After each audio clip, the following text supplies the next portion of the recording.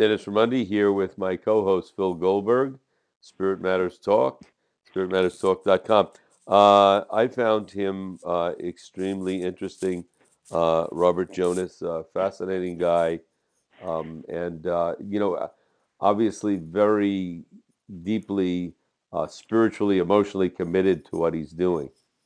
Oh yeah, one of the reasons I thought of excuse me of inviting Jonas onto the show was I think one of the purposes we can serve is to bring to people's attention spiritual teachers who are not widely known, but who have a tremendous amount of value to offer people, a lot of insight, a lot of personal uh, observations, and a good deal of thinking, and a lot of dedication and time commitment to their paths and their own learning and their own growth. And he's one of them whom I've gotten to know over the years, Right. who I thought deserves to be heard by more people. Right, right. I think in the description of Spirit Matters Talk on our website, and you wrote this, was we have people that are well known and people that should be well known, and Yeah, certainly he's he's an one example of of them. someone that should be well known, and very well educated. Went to Dartmouth, has a doctorate from Harvard. He went to a major theological seminary, got another degree there. He's incredibly well read and well written, but it's not just intellectual. He's very deeply involved in the spiritual teaching that he speaks of, and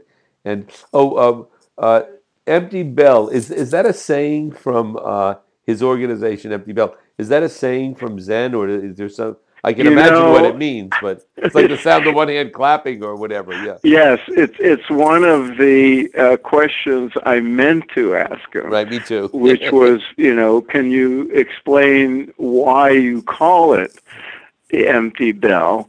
And to be honest, I can't remember what he told me years ago when I first met him.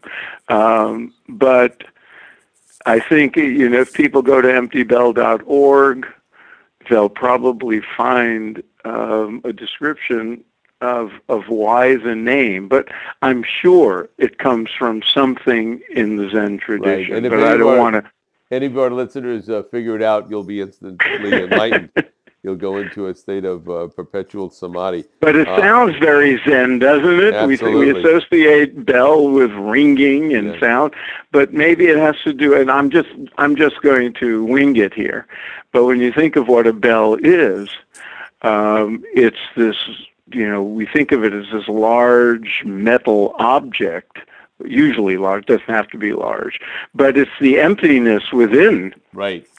that creates the sound, and is just as important as the form. So maybe that's the kind of Right. Formlessness and form unity and diversity kind of one and many image that is very Zen and Transcending very the vibratory nature of the bell to the silent bell. But we'll ask him, and okay. we'll see. Uh, Well, it's very interesting because bells are a big part of many spiritual mhm. tradition. We have church bells, and if you in the Buddhist traditions, there's the use of bells. And if you go to India and you go to a temple, you hear a lot of bells.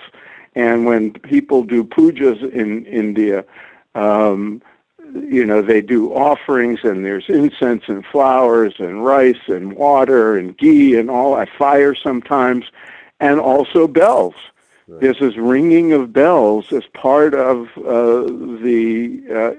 the ritual practice, and it probably serves as some kind of deep function. Right. Well, I Uh, also think a bell, it's a vibration that and it can be high or low or whatever frequency, and then it slowly dissipates, and then it's in a sense a way to transcend, to go from a grosser activity to a subtler activity to silence like that. So yeah, yeah, but it's in every tradition. very much in Christian tradition, ringing the bells in a lot of the Catholic masses and all that, a lot of bell ringing goes on. So So, yeah. okay, we just answered the question for Jonas.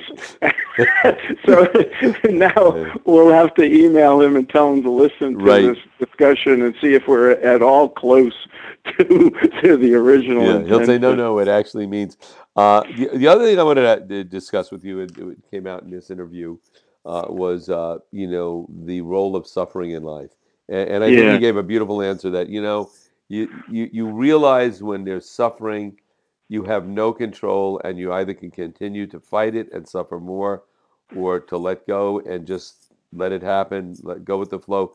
Much easier said than done, but yeah, certainly in his life. He used those experiences of suffering, and right from childhood, he had a lot to deal with. And rather than turn it into anger and hatred and all sorts of bad activities, he internalized that and was able to uh, create it as a motivation for focus on spirituality and the good. yeah. It was And I very think inspiring. you see that in a lot of spiritual teachings, and it's there even in the Buddhist and Hindu traditions where there's most emphasis on transcending the world of suffering and pain. But if you dig into it, you see people, spiritual teachers recognizing that while we exist in human form, we're going to experience pain and loss and defeat and all those things.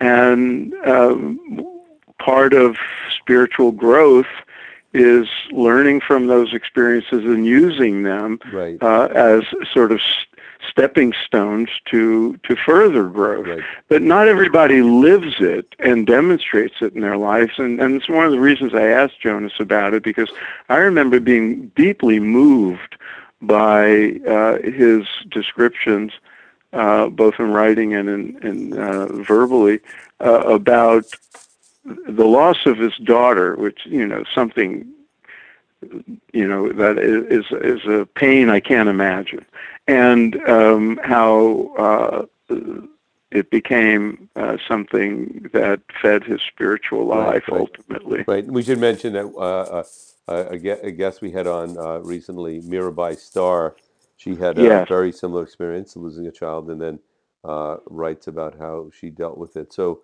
I think both of these folks, a lot can be learned from. The other thing I want to say about suffering, I mean, isn't that the story of the Buddha that he came out of the castle and all of a sudden he saw this, he didn't know what it was. It was suffering in the world, and it made him go inward and really reevaluate and reprioritize what his life was. yeah, it And was the observation of the inevitability of suffering was one of the was the sort of catalyst for mhm, him going off to on the path of self-discovery and led to what became Buddhism. And mhm, of course, it's built into Christian and Jewish and Muslim life as well, because a lot of the exemplars in those traditions are people who suffered on the right. worldly plane. Right. The other area that we didn't get into so much this time with him, perhaps next time when he's on, is he's very much an environmentalist, and he touched Yeah, upon it. He said that how as he grows in his own spirituality, that he looks around and not only does he see suffering in people, but he sees what's happening to the planet and how that will lead to further, global warming, these things, and how he is not only thinking about it or talking about it, but he's very actively involved. And again, it gets back to that theme of the person as they grow in consciousness, as they grow in spirituality, taking responsibility not only for their own spiritual growth, but for the health and well-being of others and the planet. yes. And he's one of those people who walks the talk, because Right. he actually, he's involved in his retirement from psychotherapy practice, deeply involved in his part of the world in Western Massachusetts in preserving wild spaces and other environmental activities. Well, you know, so another fascinating guest who I'd love to have back on the show. This is Spirit Matters Talk. I found at spiritmatterstalk.com. I'm Dennis Roney, co-host Phil Goldberg, and I wanted to say, Phil, to our listeners that you just came back. Phil just came back from taking a group on a tour of northern India to spiritual sites, and I think it might be a good idea if we discuss that sometime. Maybe I interview you about this trip. I'd like to hear more about where you went and what you did, and other trips you might have planned. So let's Okay. think about doing that sometime soon. Okay. I can co-host. Phil Goldberg, the co-host, can interview Phil Goldberg, the guest. Yeah, you could use two voices, and however we can do it. SpiritMattersTalk.com. Go to our website, to our Facebook page, to our Twitter account. We're all over social media now, and tell your friends about us. Spread the word. Thanks, Phil. Thanks, Dennis. Next time. Right.